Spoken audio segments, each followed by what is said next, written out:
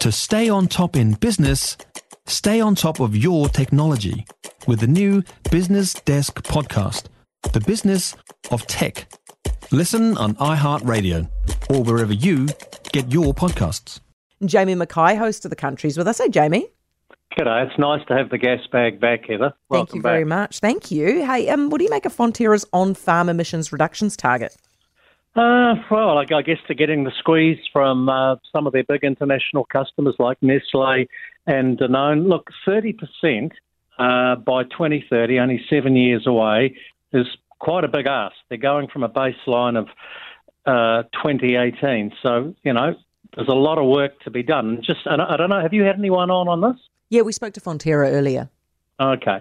Look, some of the things they're going to do, they're going to get 7% from best practice. That's improving breeding and feeding. They're going to get another 7% from new technologies like methane inhibitors, which will be good, but they're not really in place and available at the moment. They're going to get 8%, and I think this is the easiest one for them. So there's 7 and 7's 14. 8 gets them to 22% through recognition of existing trees and incentivising new plantings, right? But the one that is a bit of a mystery to me is the final one, the final 8%.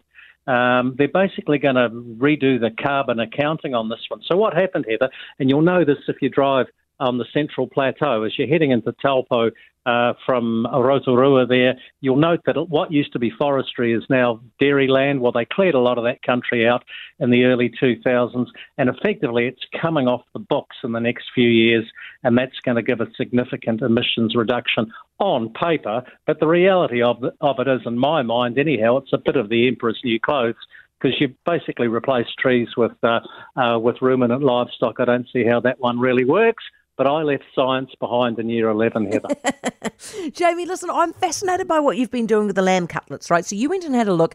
New World is selling them for $74 a kilo, which is what Hosking's paying. But the sheep farmers are only getting $6 a kilo?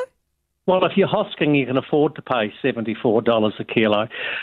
Look, we got a text from a listener on yesterday's show, and we followed it up today, saying, because we've been having this big conversation for a few weeks now, and there's a real slump in the sheep meat industry. Look, I spoke to a leading PGG rights and stock agent today who told me the prices farmers receive could be as low as, at the peak of the season, January, February, March 2024, could be as low as $5.50 a kilogram for lamb, $2.50 a kilogram for mutton. A lot of that's to do with what's happening in China and the culling of stock in Australia because of the drought.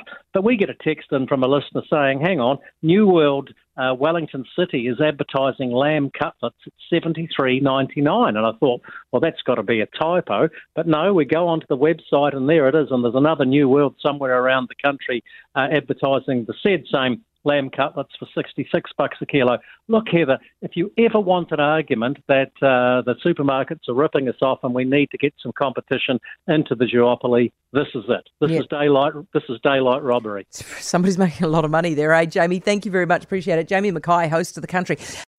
For more from Heather Duplessis Allen Drive, listen live to News Talk ZB from 4 p.m. weekdays or follow the podcast on iHeartRadio.